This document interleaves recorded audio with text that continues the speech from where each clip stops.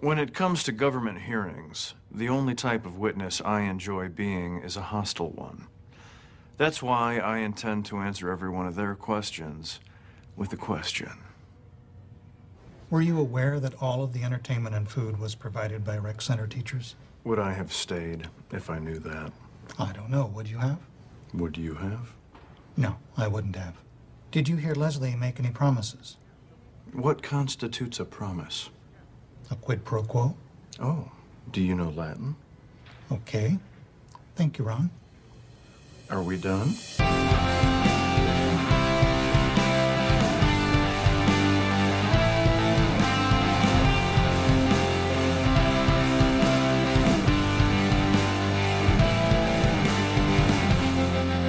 Say what you mean.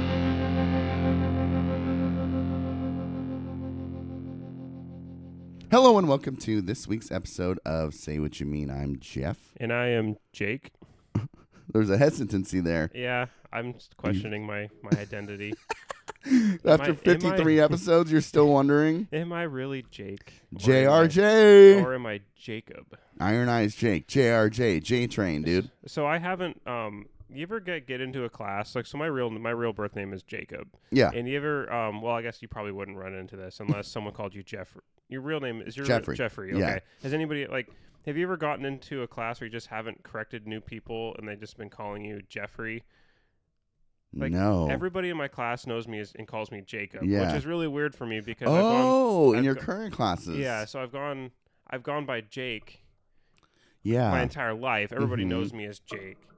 And then in real classrooms, I've always like when the professor calls your name for the first day, you always like, oh, I'm Jake. Yeah. And I go by Jake or whatever. This one, like, I didn't correct anybody because I was like on the first day, I was like super nervous. So everybody's been calling me Jacob, and it's really strange. But I feel like it's too late now because we're like 12 weeks into the semester to be like, oh, by the way, guys, I actually go by You Jake. should just try it as an experiment. Just be like, hey, call me Jake. It would be weird. It'd be like I'm 28 years old and now going for a name change. Well, okay, so one thing I've been doing is, like, professionally, I'll use Jeffrey. Okay. So, like, but then I get annoyed when people don't call me Jeff. So, like, if I, like, sign a letter or sign, like, like, all of my, for applications and stuff, I sign Jeffrey Lopez. But if someone were to call me Jeffrey, I'd be like, ew, call me Jeff, you creep. Yeah. Yeah. I don't know. So yeah, I'm contemplating whether to be the weirdo and be like, oh guys, my name's actually Jake, or just rolling with the Jacob. I could just create a whole new identity, a whole new Jacob. Yeah. Yeah, just a whole, like, when I move, I can just be Jacob instead of Jake. Leave that old Jake life behind. Uh-huh. That scoundrel that you've been. Yes. I don't know. It'd be funny if you just were like, nope, it's Jake. No, but be a dick about it. Be like, excuse me, can you please just call me Jake? I go by J-A-K. J-A-K. Yeah. Yucky. Oh, well, I mean, it's not anywhere near as bad as how many times your name has been butchered. Every time, dude. George. Geoff. Yoff. No, what did he call me? Dr. Wong. Yeah. He always would call you Geoff. Geoff, but he would call me like Gioff or something. It was like, and I'd be like, every time, it's Jeff. Every time I would correct him, and he'd still get it wrong. Yeah. I think finally, the last semester of our senior year, maybe the last 2 weeks, he finally started calling me Jeff. But that's because I had him and it was like an intimate class. And Oh, in 469? Yeah. Yeah. I think that was the final point where he was like, oh, okay, maybe I'll call him by his real name. I don't think he ever knew my name. He just knew me as the guy that sat between you and Matt. Yeah. Because he loved Matt. He did love Matt. Speaking of Matt and Wong, I think we're going to talk China a little today. Yeah, it feels weird not having him here I for know, I that was because it's thinking we like totally it's should right have. up his alley. But He is an adult and he I'll- has real life I'll send job him. hours. I'll send him the episode and he can listen to it. Yeah, and critique us. Yeah. Other than that, what's going on? Well, not a whole lot, but I almost had. So I have prided myself. I have Uh-oh. never shit my pants in my life. Oh, okay. And it was the closest I ever came on Sunday. What? Yeah. Like scared of fear, or like we're talking poo poo? Literally had to pull over and run into some bushes. Oh, what? Why are you telling me this? I can't believe you're saying this. Oh my God, does this say what you mean or knuckle draggers? I don't know. I felt like I had to tell the story because it was such a weird experience for Dude, me. it's the worst. I've never experienced anything like this. Wow. So I was playing flag football, and I just like halfway through, we were playing a doubleheader, and we had no subs in the, like in 90-degree weather, and I was just. Oh, you dehydrated? I don't know, man, but all of a sudden it hit me. And you're I had to- quarterback, dude. No, I was. Oh, no. thank God. Can you imagine? Well, no, You just dropped the ball and run. No, I made it to the end of the game, but man, I had nothing. Like I was like hunched over like most of like the second half of the game. Anyway, so after the game, I just pick up my stuff and I just bolt from my truck, and I'm like I think I can make it home, but this is all the way in Lloyd Center, and like I live in Salmon Creek in Vancouver. No way. Dude, I got around the corner from the field before I had to pull over and run into some bushes above I-84. Yeah. And that was, oh my gosh, It was someone. Oh, dude. I feel for you so hard, dude. It's the worst, dude. That panic and that, like, there have been times like, I've done that, Jake. I'm gonna say straight up, I've done that. But there have been times like, but I can't help but think about like playing sports. Like, I'll go to open gym and I'll be like, I need a sub, and they're like, what? And I'll be like, sub, and I'll just run to the bathroom, and then I'll come back and I'll be like, okay, and they're like, you good? Do you want back in? I'd be like, yeah, and then I'd play like one possession. I'm like, sub again. Oh, and then you make it through the whole game. Mm-hmm. No way. Yeah, it was quite the experience. It was quite the humbling experience. Yes, dude. Dude, my friend Matt, my other friend Matt, texted me one day at school, and he's like, I just had the most humbling experience of my life. He was wearing brown like khakis and shit his pants, dude, at school, and he had to like run to his car from the multimedia classroom building. I guarantee you it happens to so many people and nobody ever talks about it. There's a family member I have who's got real bad like IBS, and he would fucking always just shit himself. Like he could not do his job because he's constantly having to shit. Really? Yeah. It's like that would be an awful dude, and he's situation. like I'm so embarrassed. I hate talking about it. I'm like, dude, I shit myself, dude. Don't worry. I mean, I don't really shit myself, but I'm constantly in a panic. And when I go somewhere, I'm like, all right. I'm like Navy SEALs, CIA, FBI. They're trained to like scout rooms and like situations for like bad guys. I'm just scouting for a bathroom or an exit. I mean, I've been better since I've been changing my diet a little bit, but God, dude. Yeah, I think most of what happened with me is I've been on a really poor eating habits the last couple weeks. Dude, it'll do it. Yeah, I need to get back to eating semi-healthy. Brutal, but humbling. I like that you say that. When you're like caveman pooping in a bush, you're like, who am I? You are super vulnerable at that point. Something could jump out of the bush and attack you. Yep. Anytime you can do. Yeah. Oh God. Dude, I'm in Lloyd Center, North Portland. Who knows what is Dude, I bushes. was thinking that. You got balls, man. No way. Yeah, that's scary. Yeah. But it's like, oh, what? You're going to graduate school? Ping. Now you're shitting in a bush. Life has a way of knocking you down. Oh, yeah, for sure. Damn, I can't believe you told me that. That's Yeah. awesome. I'm proud of you. Welcome to the club. Proud of me. All right. So what's new with you? Dude, I'm sick in July. Is it still July? It is still July. This month does feel like it's gone on forever. It does. But I woke up sick and I'm kind of pissed about it. Yeah, you're sick in July. I was looking through like old memories on Facebook, Mm-hmm. and it was like me complaining about being sick like 6 years ago in the summer, and I was like, oh yeah, I haven't been sick in so long. That would suck ass to get sick again in summer. The next day I woke up sick. Yeah. It's pissed me off. It's been kind of going around. Do I there's sound weird? couple I people. probably sound weird. Yeah, your voice is a little Sexy. little sexy. It's different tone. I can definitely tell there's something. Right. Some throat issue. But you said maybe you've been going too hard. Well, I did just come back from the man trip. Which I'm sure you went pretty hard at. Went pretty hard. I think I only slept like 6 hours a night. Oh, Jesus. Maybe less some of the time. But Were you in a tent? no, I sleep in my car, dude. Oh, do you? With a mattress in the back. Oh, okay. Like a legit You told me mattress? about that setup. Ooh, cozy. Yeah, that's got to be way better than sleeping in a tent on the ground. But you know what I got to use for the first time that was amazing? What's that? Is like the camping hammock. Comes in a Camping- little bag. and Oh, you just okay. Put it up. Mm-hmm. So we went out to Billy Chinook, Co-Palisades State Park, and there were so many trees in our campsite. And so my buddy also brought his hammock. So we just strung up a bunch of hammocks and we're just hanging out, chilling in them. That's awesome. I could sleep in a hammock, I think. I didn't, but I think I could do it. So how was your co-host's first ever man trip? Oh, Dimitri. Yeah. He was real quiet. He was real hesitant to drink in any version of excess. I think he was just like, I don't know these people. I'm not getting drunk around these people. Yeah. But no, he got along with everyone. It was great. I got him a big pink penis-shaped water bottle that he had to drink everything out of for the weekend.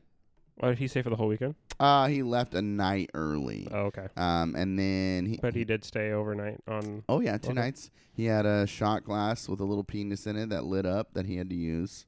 God, it was just a bachelorette party? Here's the bottle he had to Oh, drink. God. out of. No, he's the new guy.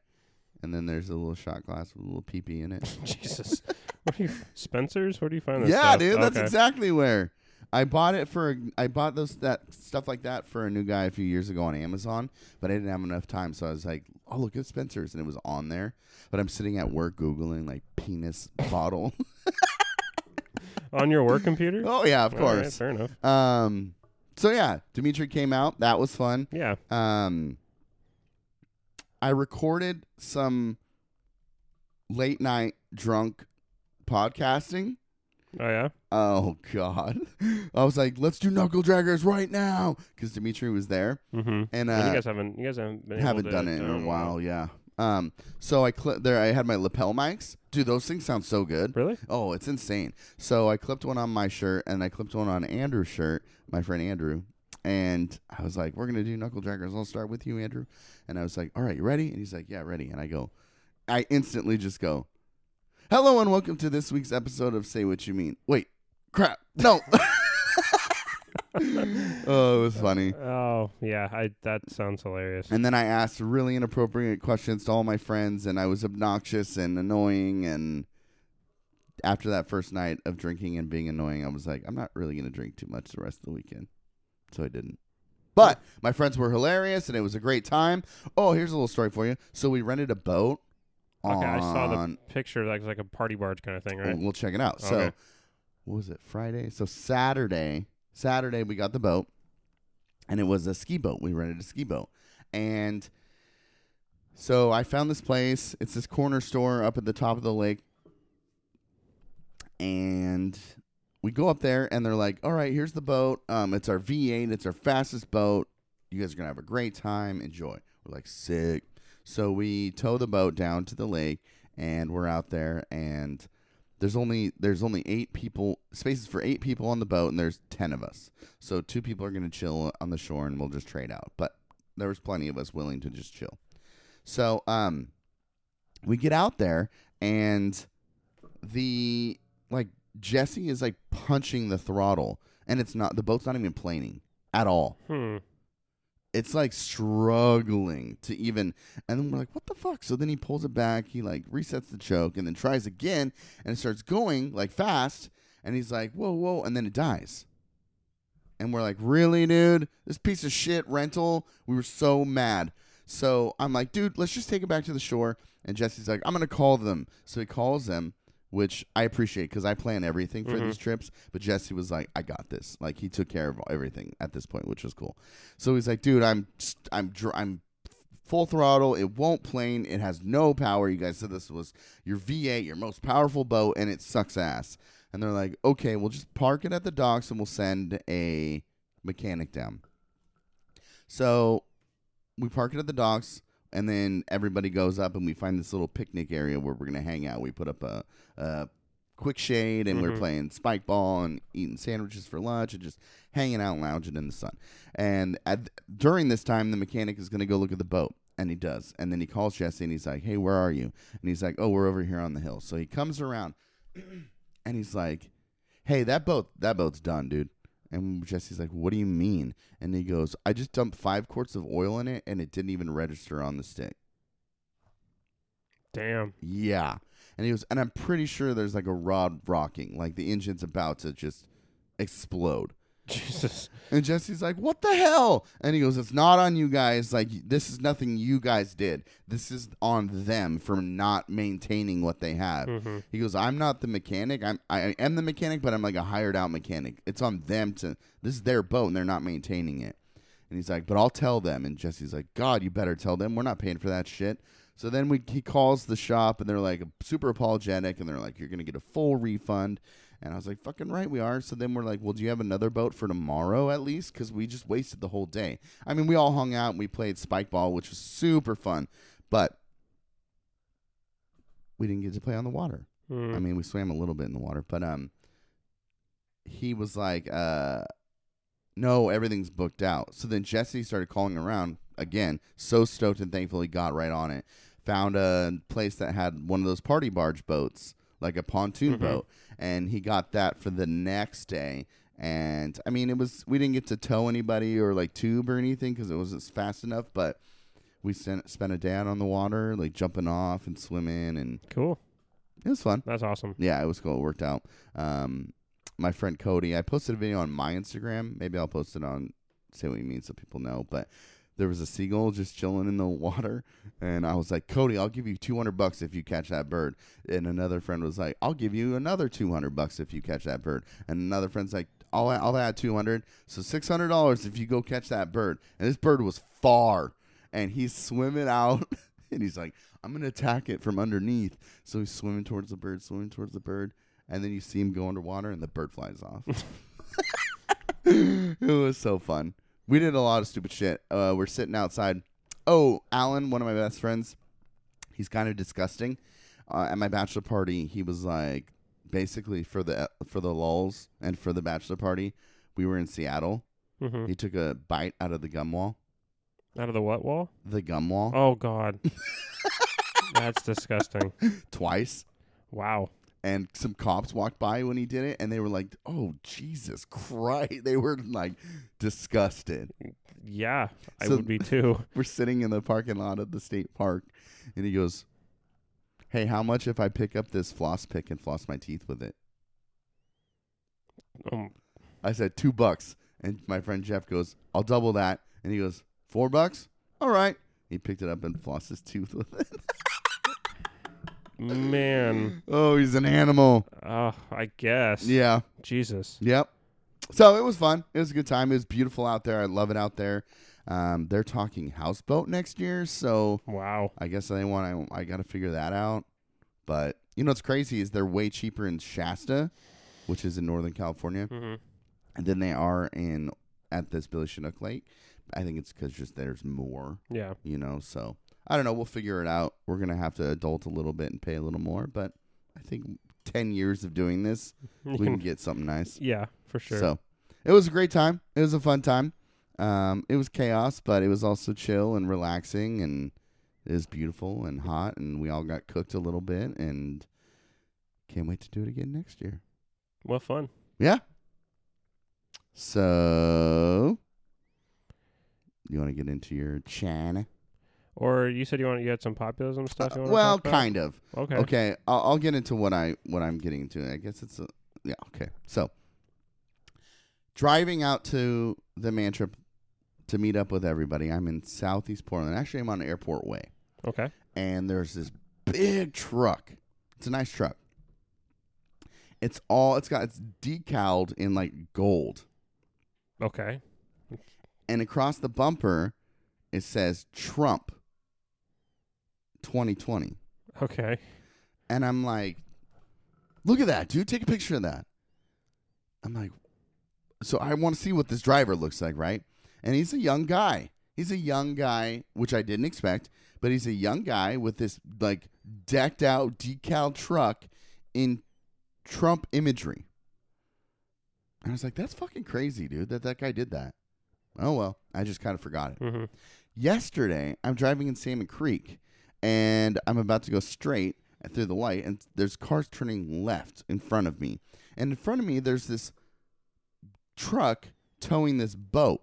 And all across the side of this boat is this decal that looks like the Trump like poster and flag. And it says, Trump 2020, enough bullshit. Now, this is the second thing I've seen that's a giant vehicle that is decaled in Trump imagery. So I instantly just start trying to like put myself in the mentality of who the fuck does that?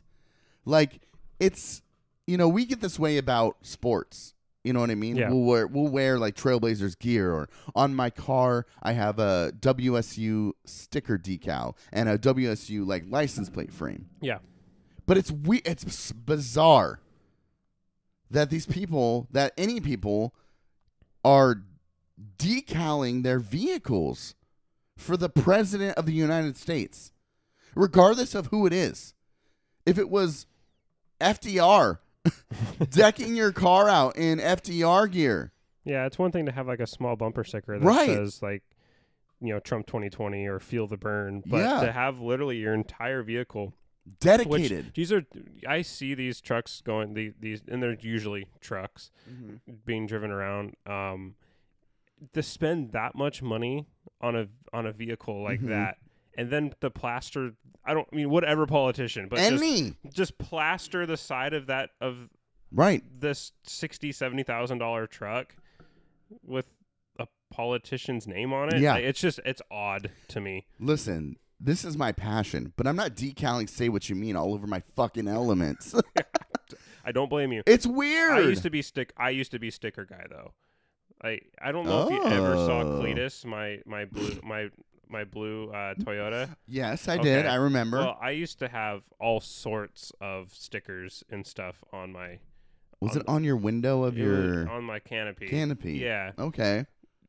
I stopped, but Uh-huh. I hadn't added anything new for years by the time I met you. But man, when I was in like high school and stuff, man, that thing had so many different stickers on it. I had a Rick Santorum bumper sticker.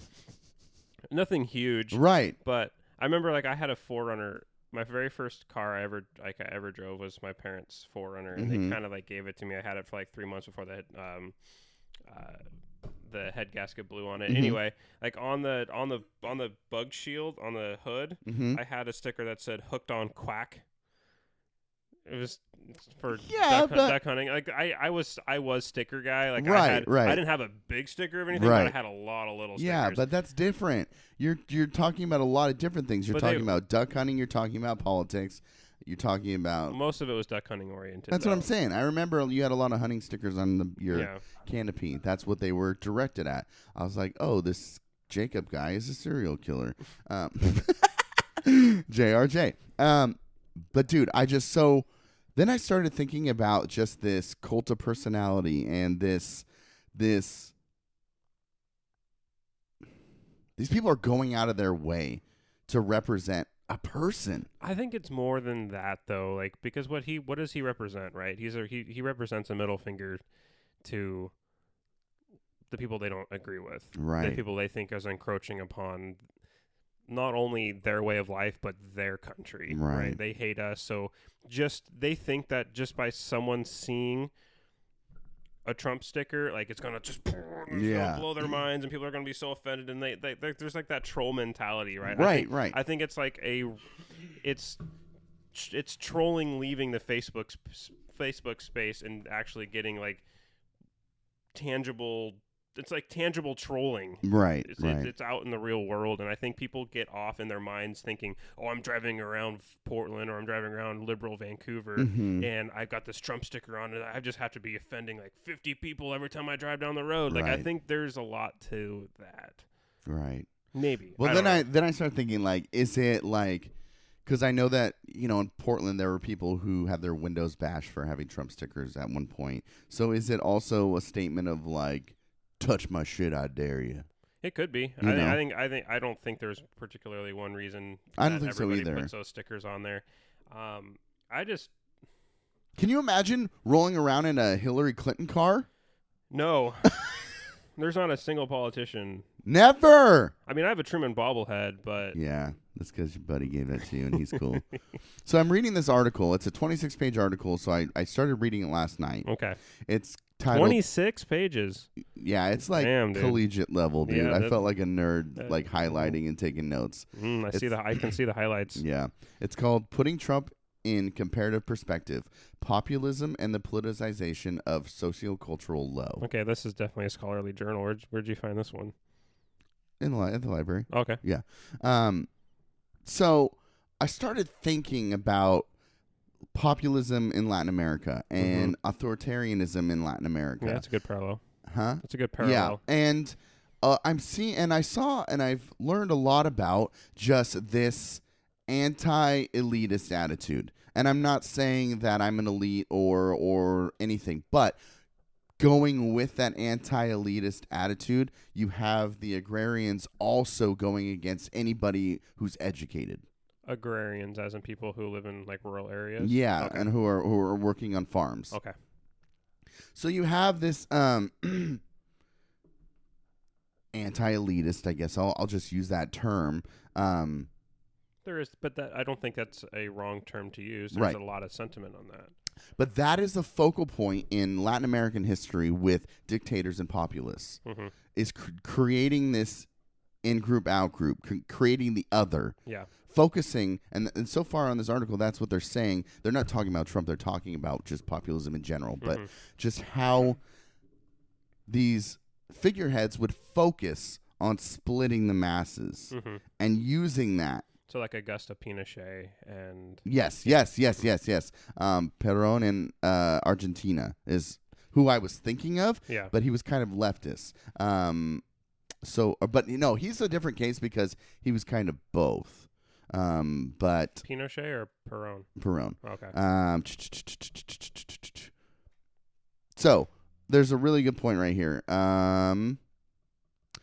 In a more fundamental and less understood sense, however, populism is also disruptive because its antagonistic simplification of the political space most often does not map onto the conventional alignments of axis of political competition. Mm-hmm. Yeah, they're willing to do things that others won't because Right. of confining norms. Right. Yeah. But also, the way I read that also was like, it's divisive but simplifying. Like, in this grand world of politics that encapsulates political or international politics and everything that economics, everything that comes with politics just gets simplified down to us or them in this construction of populism and this campaign to get people to vote for you. Yeah, that's a pretty succinct way of putting it, and I think it definitely hits the nail on the head. That if you're everything, so if you create that in-group, out-group, everybody is saying everything I say is the right way to view Right. a topic. Right. It could be economics. Right. Like if I say, keep going. Yeah, let me read you this next okay. part. This is amazing, this part right here, and I thought of you when I read this. I'm sorry that I'm reading a lot of this, but I just think that there's so many good points here that reflect things that you and I have talked about. Yeah. I'm not saying Trump's a populist. I'll call him a populist. Okay. But I'm just saying, like, as people who study history, like, you're supposed to learn from your fucking past. Yeah. And there's so many examples.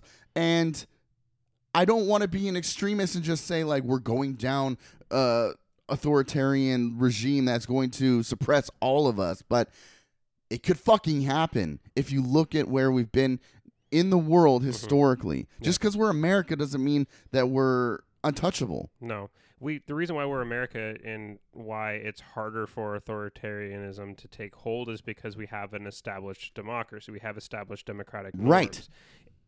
But that's the only thing keeping us out of authoritarianism. Authoritarianism was rampant in South and Central America because they were not particularly old democracies. Exactly. Or they didn't have established institutions, so populism was able to take over more quickly. But it's not like Trump is an aberration of a populist movement that has been happening for a long period of time, and it's in both parties. So it's not like it's particularly just only to Trump. Right. And that's what the article also says. It's not just limited to Trump.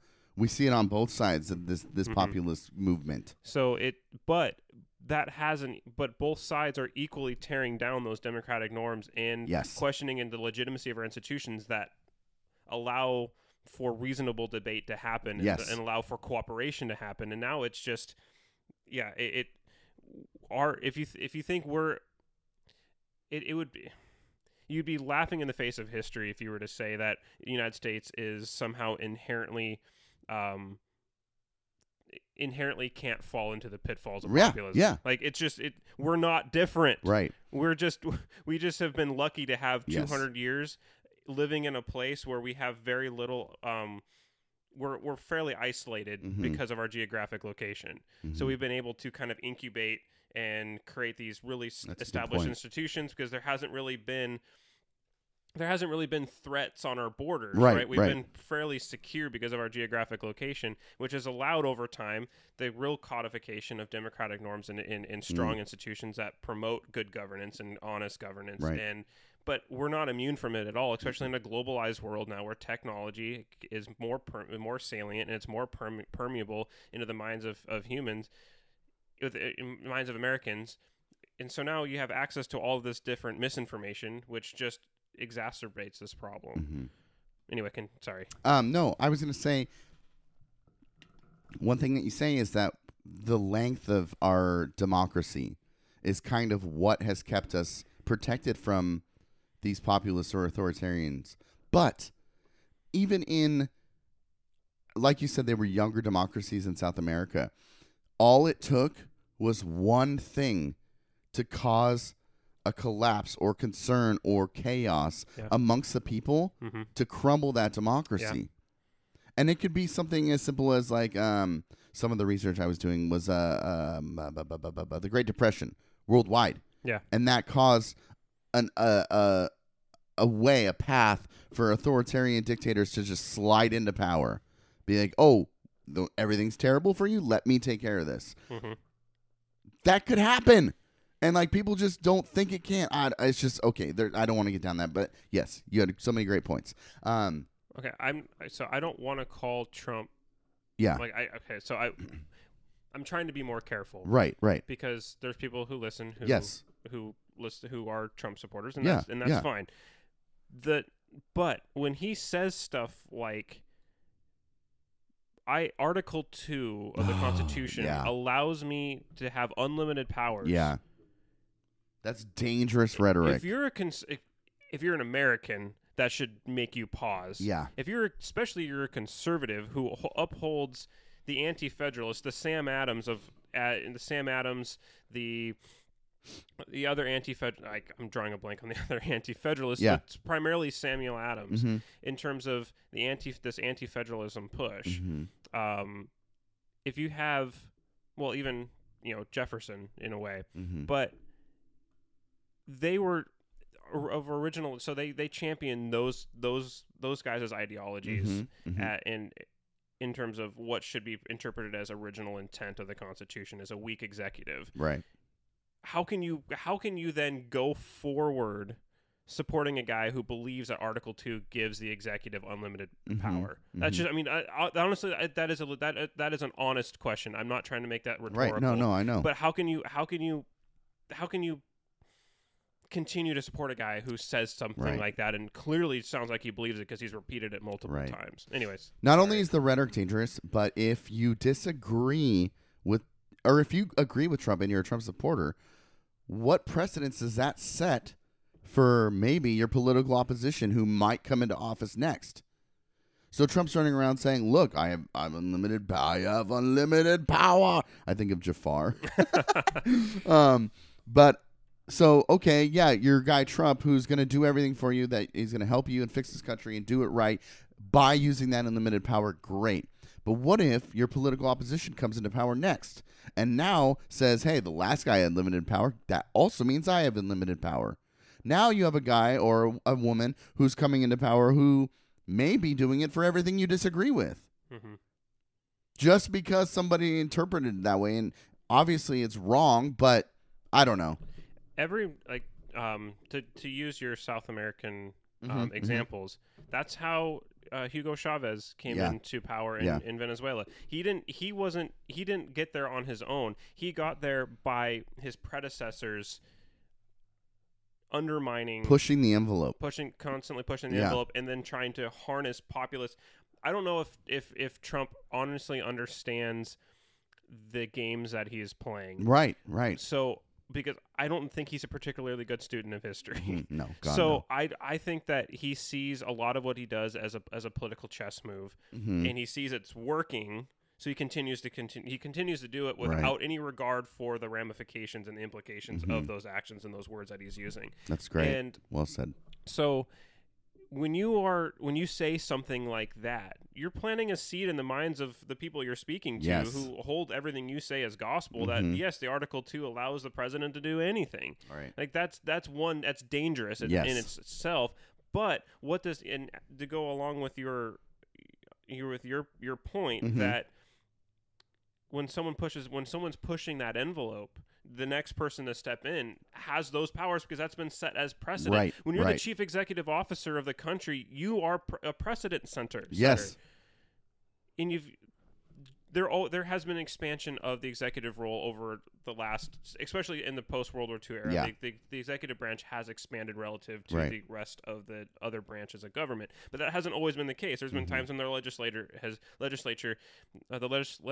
branch has been more powerful than the executive, and whatever. Like it's kind of a pendulum swing, but when you have a strong executive, and we'll see when we start talking about China here, when you have an executive branch that is constantly grabbing more and more power, it becomes harder to divest the interests from the personality in the country. Almost they become inextricably linked, and that is when you have authoritative regimes. Right. You're so smart. I just read. That's good. So this part I thought was really interesting.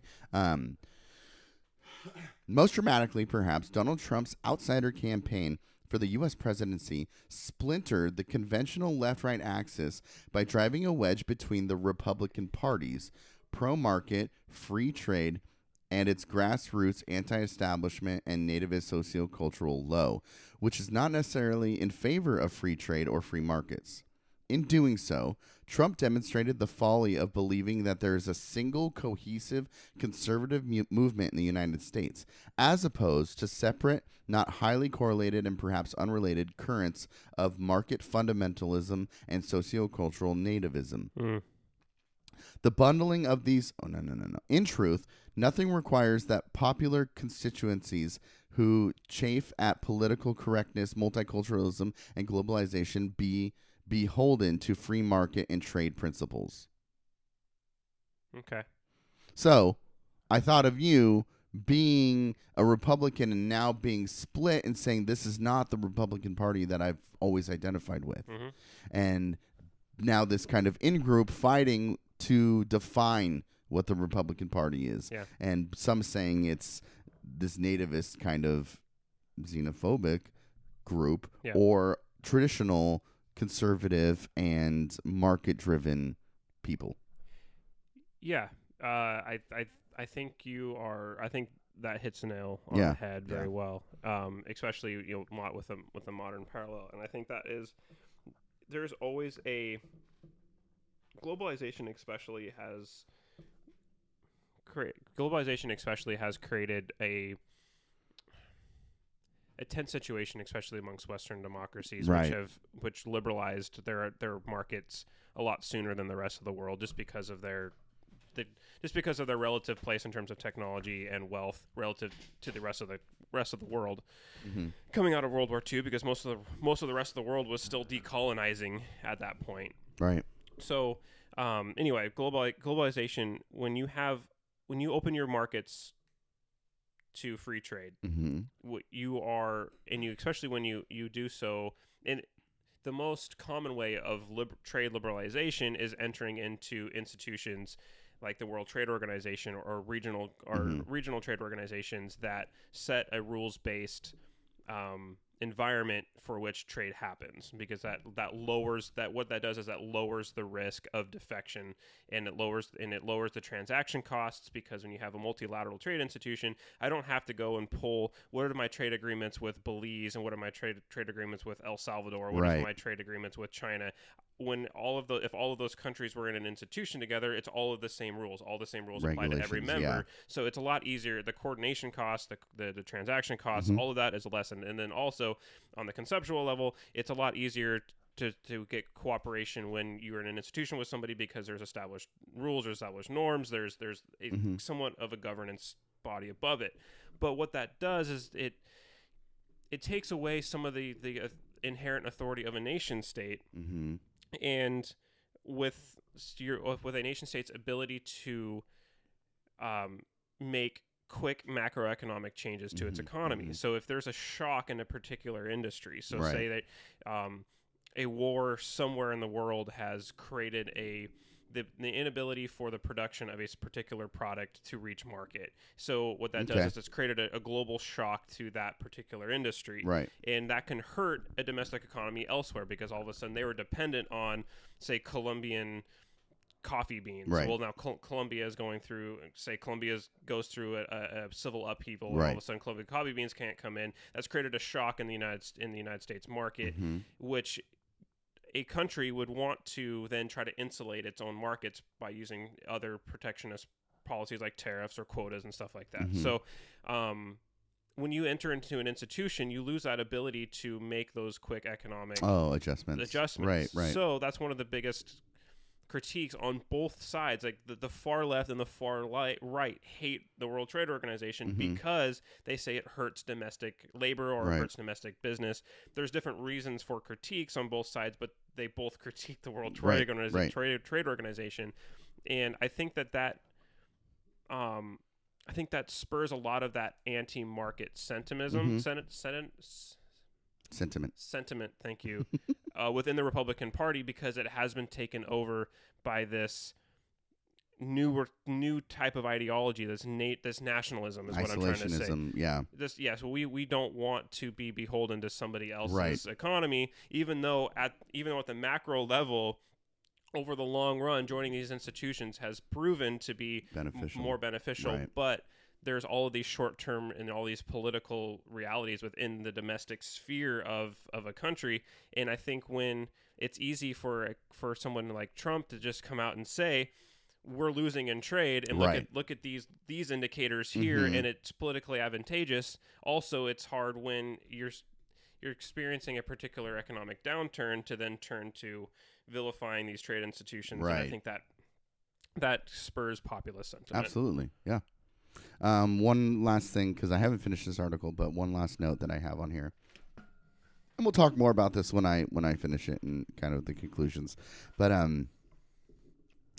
by politicizing a sociocultural high-low axis, and they explain that later, but we'll get into that next time, populism reshuffles the political deck, decoupling forces that were previously aligned and forcing often awkward shotgun marriages between hitherto adversaries. And that's how you get Say What You Mean. I like that. You like that? Yeah, I like that. Yeah, I thought that was cool. So we'll get to that. But, I mean, this all just stems from this idea of just being a super fan of a politician or whatever that politician represents. It's just bizarre to me to multiple times I've seen people just decal and deck out their entire vehicle for a person. Yeah, I think an individual. You know, I think it's what Trump represents more than the person himself. I think so too, but I'm just saying, like, it's hard not to think in a team mentality. Yeah, it's Blazers versus Lakers, right? But overall, but in this case, it's on just a smaller scale. You could say it's Trump versus Bernie, I guess, or whatever. But we're all Team USA here. Mm-hmm. If I saw a car that was all decked out in like America, like flag, eagle, all that, Yeah. I'd be like, well, that's some dedication, but right on, dude. Yeah, and I think It's there's the individual that bothers me, no matter who it was. for sure. And then if a critique of that individual is now interpreted as anti-American, Oh, yeah.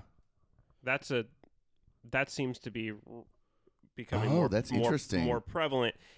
But at the same time, I wonder if that is in a way a response, because I can remember it being in high school and out of high school and in being afraid to if you critiqued President Obama, you Right. were labeled as a racist. Right. I think we need to get away from it's such a small portion Mm-hmm. of both of these parties Right. that label a critique of Trump Right. anti-American or a critique of a African American politician, Mm-hmm. President Obama, as racist. Right.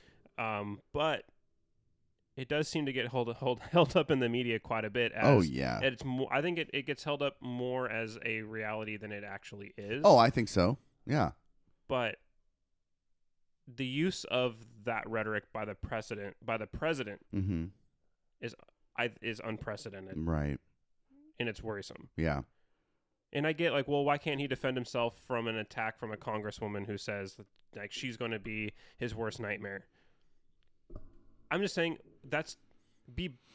when you're the chief executive officer, I think you should be held to a higher. I think you should hold yourself to a higher standard, and you should be held to a higher standard. You don't have to anymore. There's always been fighting. Like prior Right. to the Civil War, and this is probably not a great parallel. Mm-hmm. They would literally. Have you ever heard of like caning on the Senate floor? Oh, yeah. They would beat the shit out of each other.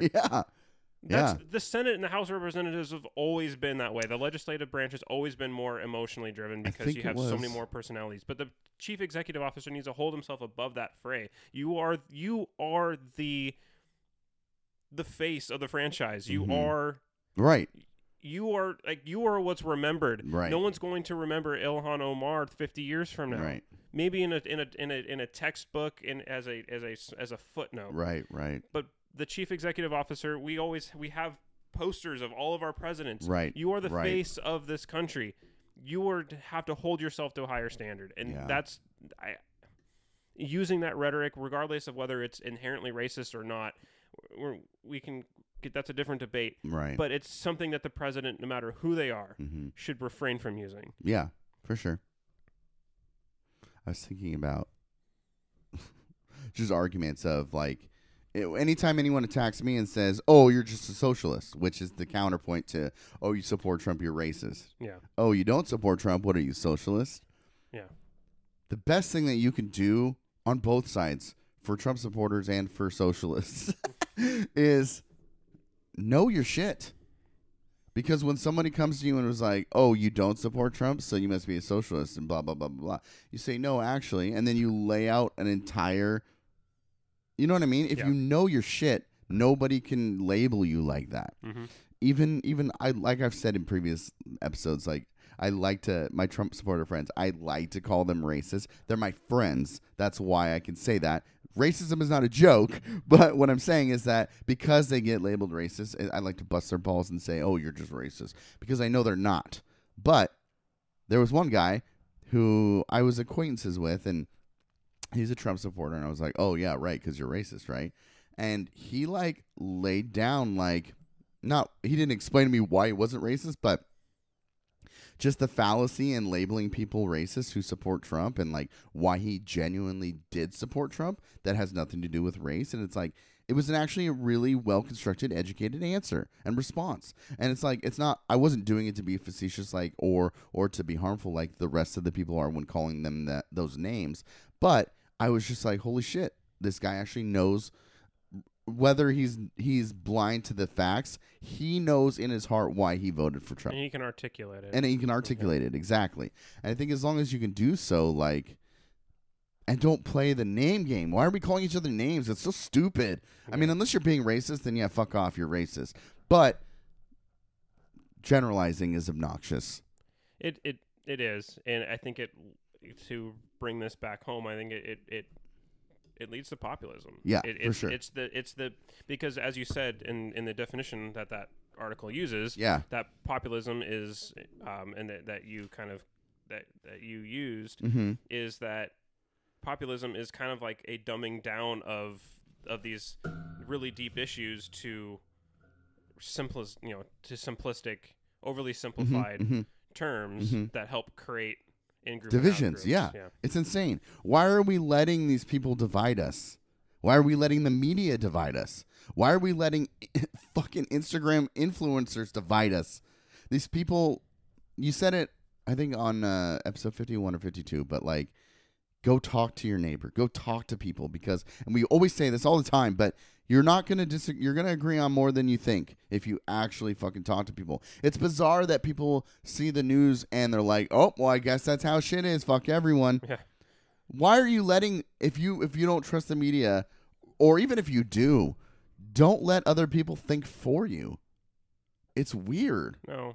I think it is a zero sum though. I do think I can't speak for everybody, but I know Right. for me that sometimes it's like when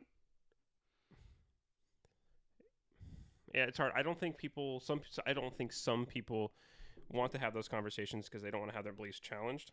That's true. Because they know they don't. I think they subconsciously know they don't have the ability to defend them. Right. So it's like I want to believe what I want to believe, Mm-hmm. and I don't want to put myself out there because if I don't want to have my challenged, like I don't want to be embarrassed, but then Mhm. two, like I don't want my beliefs to change because Mhm. I like the worldview that I've constructed. Right. And if it's challenged, then who am I? Right. I know for me that was a big thing. If I'm not Republican Right. in how it's currently defined, who am I? Right? I've wrapped myself so much in that identity that anytime it was challenged, it was like it was a challenge on me personally. Right. Instead of like, you can still be Jake Right. with a different mindset. Right. Right. That's too wild. Too wild. Or a more broad mindset. Like Right. it doesn't.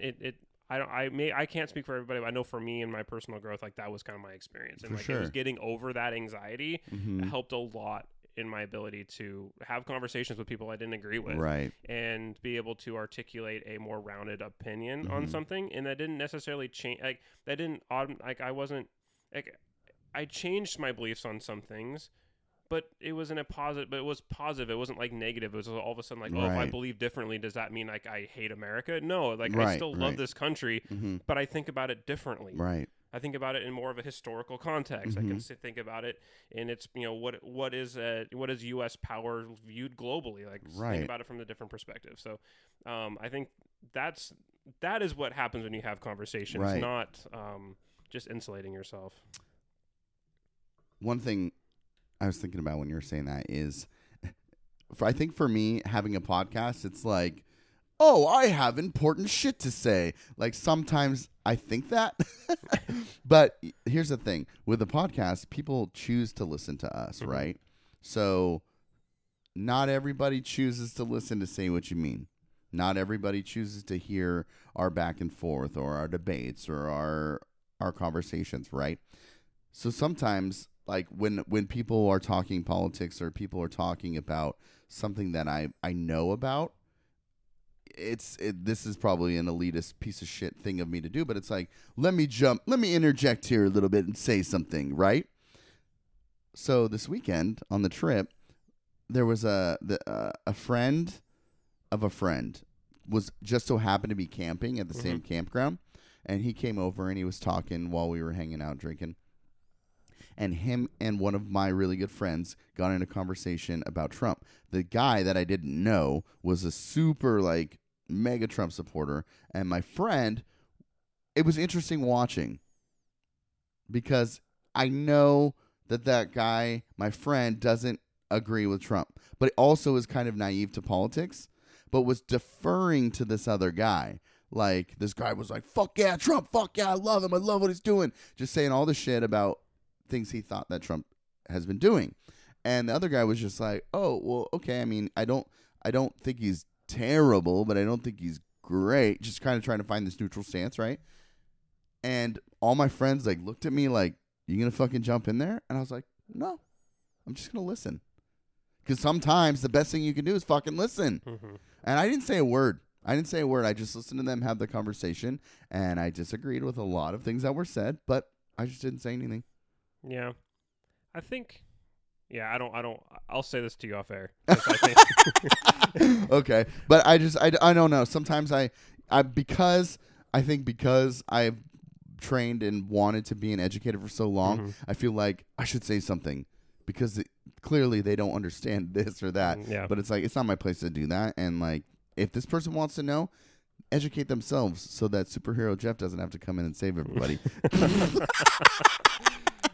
No, I know that sounds super elitist, but I'm just trying to be honest about kind of my flaws and recognizing that like this is something that I do and I know that I need to back off, and this was almost a little challenging for me to just be like, just don't fucking say anything, dude. Just let them have their conversation and listen to it. And everyone's like, yo, jump in there, Mr. fucking politic guy, fucking history. I was like, no. Like, they expected me to say something. Yeah. And that almost kind of made me go, nah, fuck that. I'm just going to sit back and let them say their thing. And I've been trying to do that more and more. Like, when I hear people talk politics or, like, you know, Jen's aunt goes camping with us, and she's a big Trump supporter. And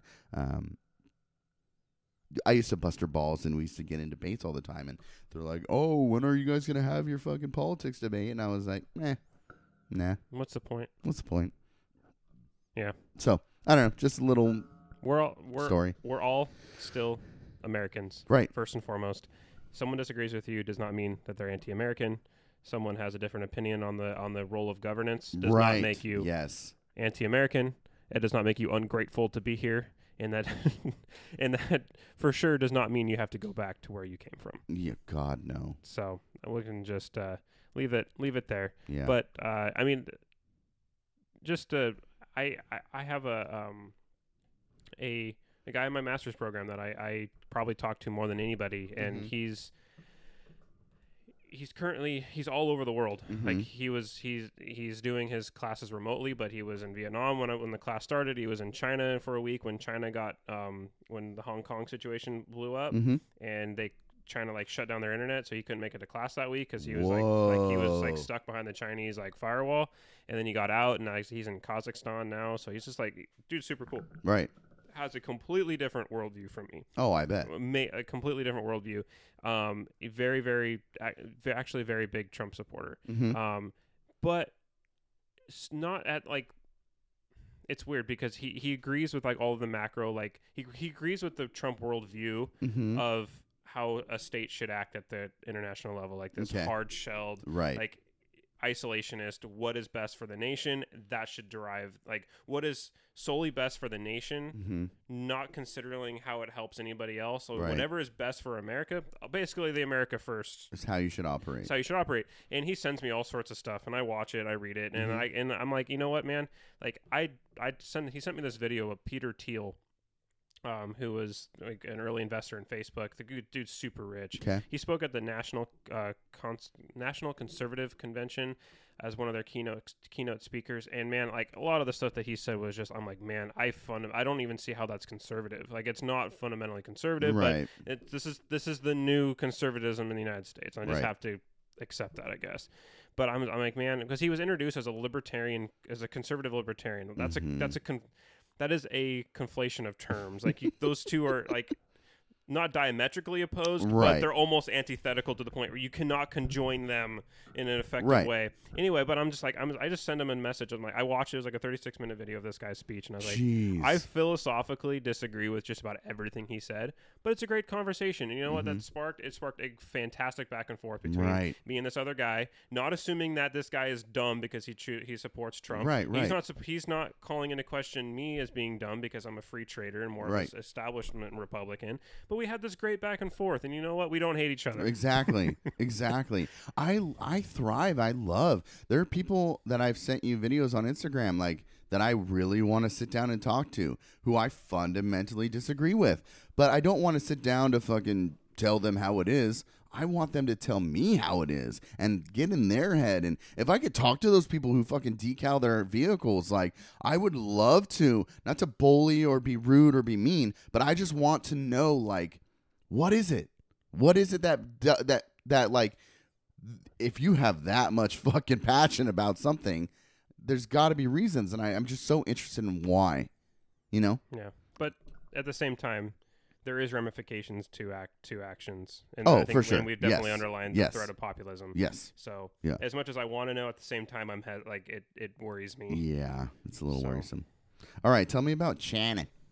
So yeah, China. I think this is the greatest. I would say China is the greatest threat, in the large sense. Mhm. I use the word macro a lot. And what I mean Right. by that is just like in the overarching thing, like the big thing. Right, the big right? thing. China is, I think, the largest threat to American interests, both domestically and abroad. Right. And I think there's no better case Mm-hmm. for that statement than the Belt and Road Initiative. Mhm. And I think we've talked about this a bit on Matt's second episode. I'm not sure exactly which episode that is. Mm-hmm. But what the Belt and Road Initiative is Xi Jinping, who's the current president of the Communist Republic of China, is when he gained office in 2012 and in 2013 he gave this speech in Kazakhstan talking about how China needs to be this forward-looking empire, needs to Mhm. restore its place in the sun like it was during the Ming Dynasty, like when trade was on the Silk Road, and China, through its innovation and its technological advancements, was able to spread all of this good out to the world through trade and mutual cooperation, and how that created civilization growth throughout the Middle East and then also in Europe, and how China needs to restore itself to that kind of prominence. And then so he said the plan that he laid out was called the Belt and Road Initiative. And It's kind of a weird name because what he means by belt is an overland trade investment, and by road he's talking about a water road. So Right, it's going across the Straits region, which has always been like, that's the Philippines, Malaysia. That's always been the sea route that connects East Asia to the rest of the world. And whoever has controlled the Straits region historically has dominated trade and had regional hegemony Right. over that whole area, which is incredibly strategically important, especially if you're China, who is looking to expand and create I think they're trying to create. I don't think they have global aspirations, but I do think they have regional aspirations. Yeah. Yeah. And they're going to accomplish that by becoming more of a power and having more of a voice at the global level to protect their regional interests. Right. And I do think by doing the Belt and Road Initiative, I think that this is a tool in which they are looking to accomplish their goals. Mhm. So how they go about doing this is that it's a bilateral. What that means is just China and another country reaching an agreement. That's bilateral is just two partners making an agreement. Right. Multilateral would be, obviously, as it sounds, you have a multilateral institution that has more than three or more countries. Yeah. Usually it's a lot more than just that. But so China goes bilaterally to nations, developing countries around, especially in Africa and Southeast Asia, and says, what do you guys need to have done infrastructure wise? It's all it is about infrastructure. We're going to invest in infrastructure in your country on a loan basis. Mm-hmm. And it's a no strings attached loan. We're just going to, we will loan you the money. But the kicker is that all the construction has to be done by Chinese state-owned construction companies. Yeah. So they bring in these Chinese state-owned construction companies and they build infrastructure in areas that need it. Specifically, I looked at the country of the Maldives, which is strategically located right at a choke point of sea route trade. Mm-hmm. And there's they finished construction in 2016 the China Maldives Friendship Bridge, Mm-hmm. which connects, because the Maldives has like 1,200 islands and 200 of them are inhabited, so it's like kind of like Wow. the Philippines, so it's like Right. a really, really spread out, and it's really coordination is really, really hard for local government because you have to take boat to most of these islands, Right. so it's hard to build things in the Maldives because of it's basically all these little islands making up a country. Right. So what China did is they built this massive bridge that connected an international airport, which is on one island, to the capital city of the Maldives, which opened up the transportation of all sorts of goods, and it really is open up the Maldives' economy. Right. They've also invested in resorts to try to get tourism back into the Maldives. They've built electrical grids on some of the far outlying islands that have never had electricity before. So a lot of presumably good has come out of it. However, on the flip, on the when it has come time to pay, China's practices, this is where it gets concerning. Right. Is because China, to use a term that's called debt trap diplomacy, this is what American scholars are calling it. Yeah. Is that China cannot pay back. Well, China is shelling out all of this money to countries that can't pay it back. Right. In these exorbitant costs. Just in the case of the Maldives, this is what I used specifically to look at.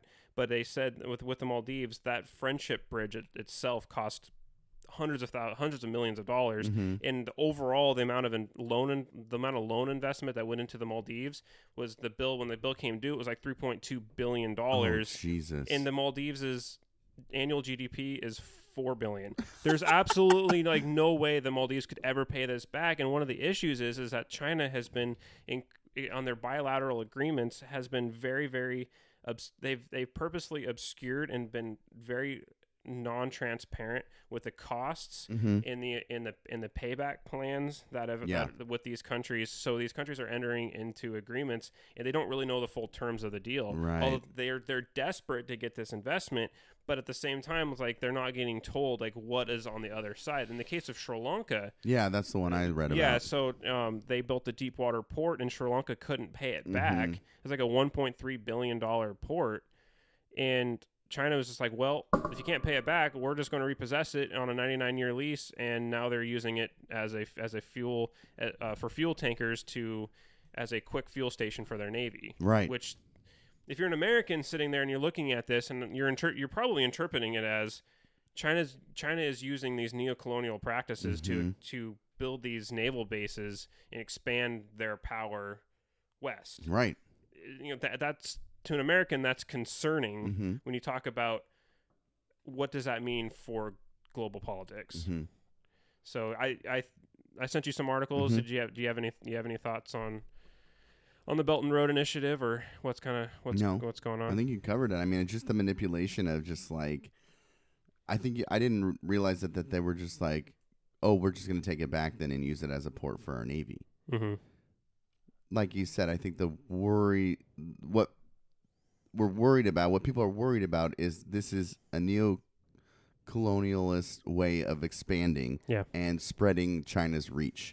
And Matt said this early in our episodes that they are the greatest threat to the United States. Yeah. And we can see movements being made to make their reach farther and expand from China. Definitely. They're trying to find a way to funnel all these goods and all of this growth through them.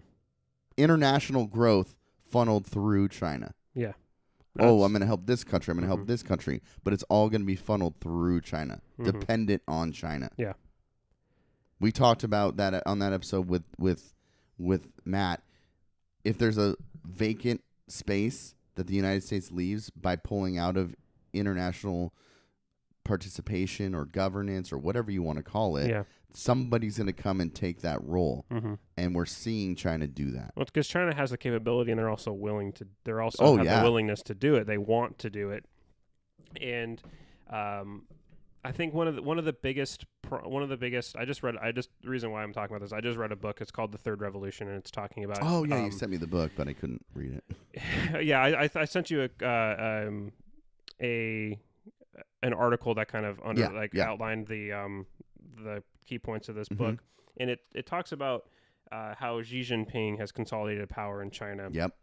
And now his interests are pretty much the interests of China because he's gone almost Mao Zedong in terms of consolidation of power. Right. Whereas there was minimal amounts of diffusion of power under Deng Xiaoping, and now that it's Xi Jinping, who's the current president, he's very much in this rejuvenation of China as a global empire. Yeah. And is that benevolent? Is that malignant. We don't know. The question is, we don't know. Like, what are their true intentions? Because they're such a closed off society. Right. And one of the key things with a democracy is that, yes, we have every government tries to conceal its capabilities, but a democratic regime just inherently, because of the process in which it takes to get stuff done, have budgets passed, most of the decision making process in a democratic regime is more open.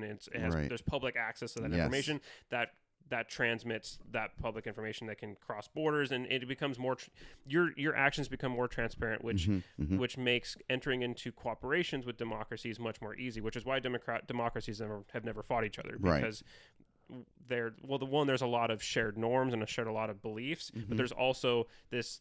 We're not going to a lot of wars happen because of the misinterpretation of intentions and the misinterpretation's capabilities. Right. And I think with China having such a closed off domestic governance structure, they're so tight knit. All of their decision makings are basically Xi Jinping and like two other dudes. Right. And they have such tight clamps on their society in terms of their internet. We don't know what their intentions are. And so I think that is in itself can be in the book. I think the best quote was, China is an illiberal state looking for power in a liberal world, because the United States for so long in the post-World War II era has been that tent pole of we created all of these international institutions that govern international trade, international security, international loans, because like with what China's doing bilaterally, the United States set up a multilateral institutions with the IMF and the World Bank Group shortly after World War II that created for infrastructure loaning to developing nations. And the World Bank Group is still the largest lender for those types of investment projects. And so what the issue is like, will those other, if with the re-entrenchment of the United States into an isolationist stance, what is the fear that I think in order for China to be fully successful, it's going to need to get liberal democracies to align with it. And I think the two governance structures, say with Great Britain being a democracy and China being an autocracy, an autocratic society, they're so diametrically opposed just philosophically, as I don't know if China would, if the Great Britain or France or Germany would ever sign on to enter into a global multilateral pact with China without the United States there as like that, as that backer, as that counterweight to Chinese power. But then I also got to thinking with what's going on with Brexit. Yeah. And when they now with especially with the election of Boris Johnson as prime minister by the Conservative Party, who is all in favor of just a hard Brexit, no negotiation, no exit strategy, just boom, off. That's going to create for such an upheaval in Britain's economy. And the EU has everything. The European Union has every incentive to make life as difficult as possible in the UK, because if they don't, what that's going to do is undercut their power over the rest of the EU bloc. Why would an EU? Because there are some shitty things about being part of the EU. It can be a bureaucratic nightmare, but states still adhere to it because overall they benefit more than they give up. Right. Is the EU approaching that like a consequential kind of thing? Like, if you leave, like you're saying, they're making it hard for them in every way possible, but also to show, like, if you are not a part of this that benefits everybody, then we're not going to help you, or we're not going to do anything to make things easier for you. Yeah, I think there's a lot to that, and I think so. I think that pretty much sums it up really well. The UK is going to have to try to, because when in trade talks, especially within the World Trade Organization, which is kind of a loose governance over world trade as an institution. It's a loose institution, but it's an institution nonetheless. The EU negotiates as a bloc. So when you can't just bilaterally reach a trade agreement with Germany. You can't. The United States just can't go to Germany and say, "Hey, let's have a bilateral trade agreement." As part of the EU, you have to negotiate as a bloc. Okay, gotcha. So the UK, when it separates itself from the EU, is going to have to then go to the EU because it's going to still want to trade with other European nations. It's going to have to go back to the EU and try to work out a trade deal with the EU bloc, not just individually with France or individually with Germany. It's going to have to happen as the EU negotiating with the UK. And what they're doing is they're going to have to fall back to basic World Trade Organization agreements, which is you have to. It's going to be a lot harder on the UK's economy to ship things and import things because there's going to be a lot more tariffs than they've had in recent years coming out of Europe. What does that do? Now they can look to the United States for a bilateral agreement, but you kind of have a economically desperate United Kingdom, and who's going to be sitting there with a lot of money and a willingness to exert its influence? China. Is that enough to overcome their ideological differences on government? Right. And all of a sudden now you have Britain, you have an England. Right. Because now the United States has vacated. China's the only one sitting there kind of quasi-filling this role. Right. Does the UK become the first of the democracies to fall to the Chinese influence? Right. That's just me projecting going forward, but I think it's a likelihood. Yeah. And I think that in itself, to everybody who is saying what we should not be part of foreign entanglements, it's got to be America first. Yeah. You can only go like America first. America is where it's at because of its role in the world. It's not, you can't just isolate yourself and then be like, oh, everything's going to be fine, because all of it eventually is going to wash up on our shores. Right. Like it did in World War II. We could not ignore the Nazi threat any longer. Right. So that's a good point. That's kind of my general. One note I took down during that is you're talking about the transparencies of democracy and how that has led to democracies getting along and no war between them. But because of the isolationism of China, it's just interesting because right now we're speculating. What do these moves mean? Experts are speculating. What do these moves mean? Nobody knows what their intent is because there is no transparency. So I don't know. I just think I wanted to re-emphasize and point that out because they could be just doing it for the greater good, but think about the way that humans operate sometimes. Well, and just think about how China handles the political dissent within its borders. Yeah. Yeah. And then try to project that to how it's going to govern internationally. Yeah. Yeah. And how it's going to deal with developing with power with other countries in an asymmetrical relationship when there's a massive difference in power. Right. The Maldives obviously can see like, well, we're not going to pay back our loans, and then China sends its naval fleet, and the Maldives sends out its fishing boats. Yeah, I think so. The United States it's had its issues, right? It hasn't been this shining light on a hill every time it's entered in negotiation. Right. It's a checkered past, but the United States, comparatively to China and how it deals with political dissent is far better than how China deals with it. And you have to ask yourself, do you want a world system governed by a country that is now interning all Muslim minorities within the country into re-education camps? Yeah. Go read it. I'm not going to talk about it because we're running out of time. Yeah. But what's going on with the Uyghurs? It's pronounced like it starts with a Q, but look up Uyghur. It's like Quighers. Uyghurs.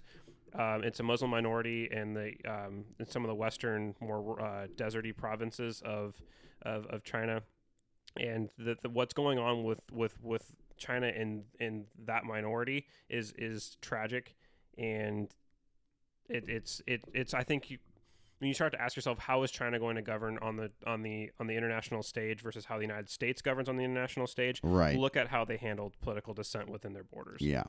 Wait, UYGHURS. Oh, is it U? Okay. Yeah. UY, okay. UYGHURS. Okay.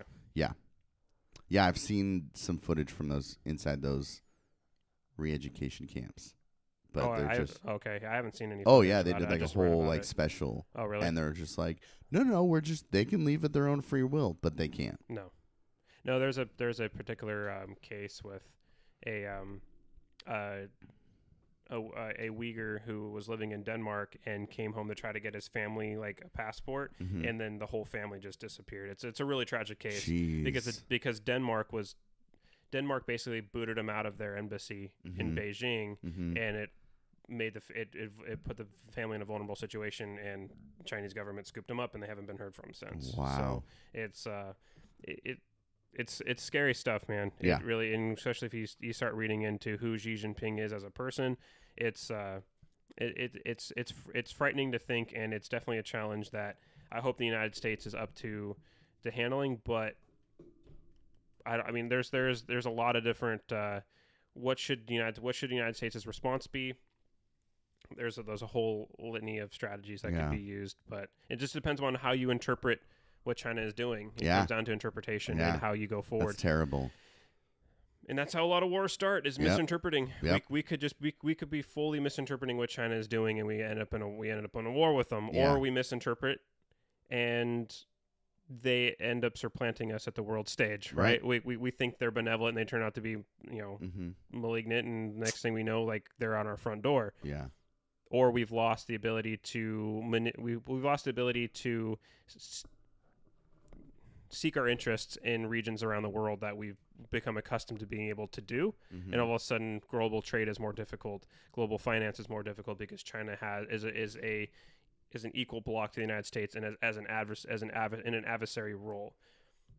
And that is the problem with international relations. We just don't know. Right. Yeah. All right, Jake. Guess what you got to go do? I gotta go work.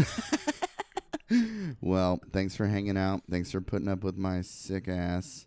And thanks for talking with me. Deep ass conversations at This was 9 a.m., 10 a.m. This was a good conversation. There always are, dude. I don't care what anyone says. Suck it. All right. Yeah. Check us out on Instagram. I'll post that video of Cody trying to get that seagull. Cool. And if you enjoy our show, and if you like our conversations, and you think that there's someone else who might enjoy it, tell them. I had someone recently. There was someone recently on Facebook, a family member, like a distant family member through my wife, who posted, like, I don't really get into politics. I don't really know. But I know that there's so much going on. Does anybody have any podcasts or shows that I could listen to or watch that might give opposing views? And Jen was like, check out Say What You Mean. Cool. So, I don't know, spread the word. Please keep listening. Hope you enjoy it. Remember, we have a phone number. Look on Instagram. It's there. Call us. Say hi. Leave a message. We don't answer, so it's a message. 3-minute limit also. 3-minute limit? Yeah. Okay. So, yeah. I don't know. Spread the word. And as always, thanks, guys. Thank you. Bye. Bye.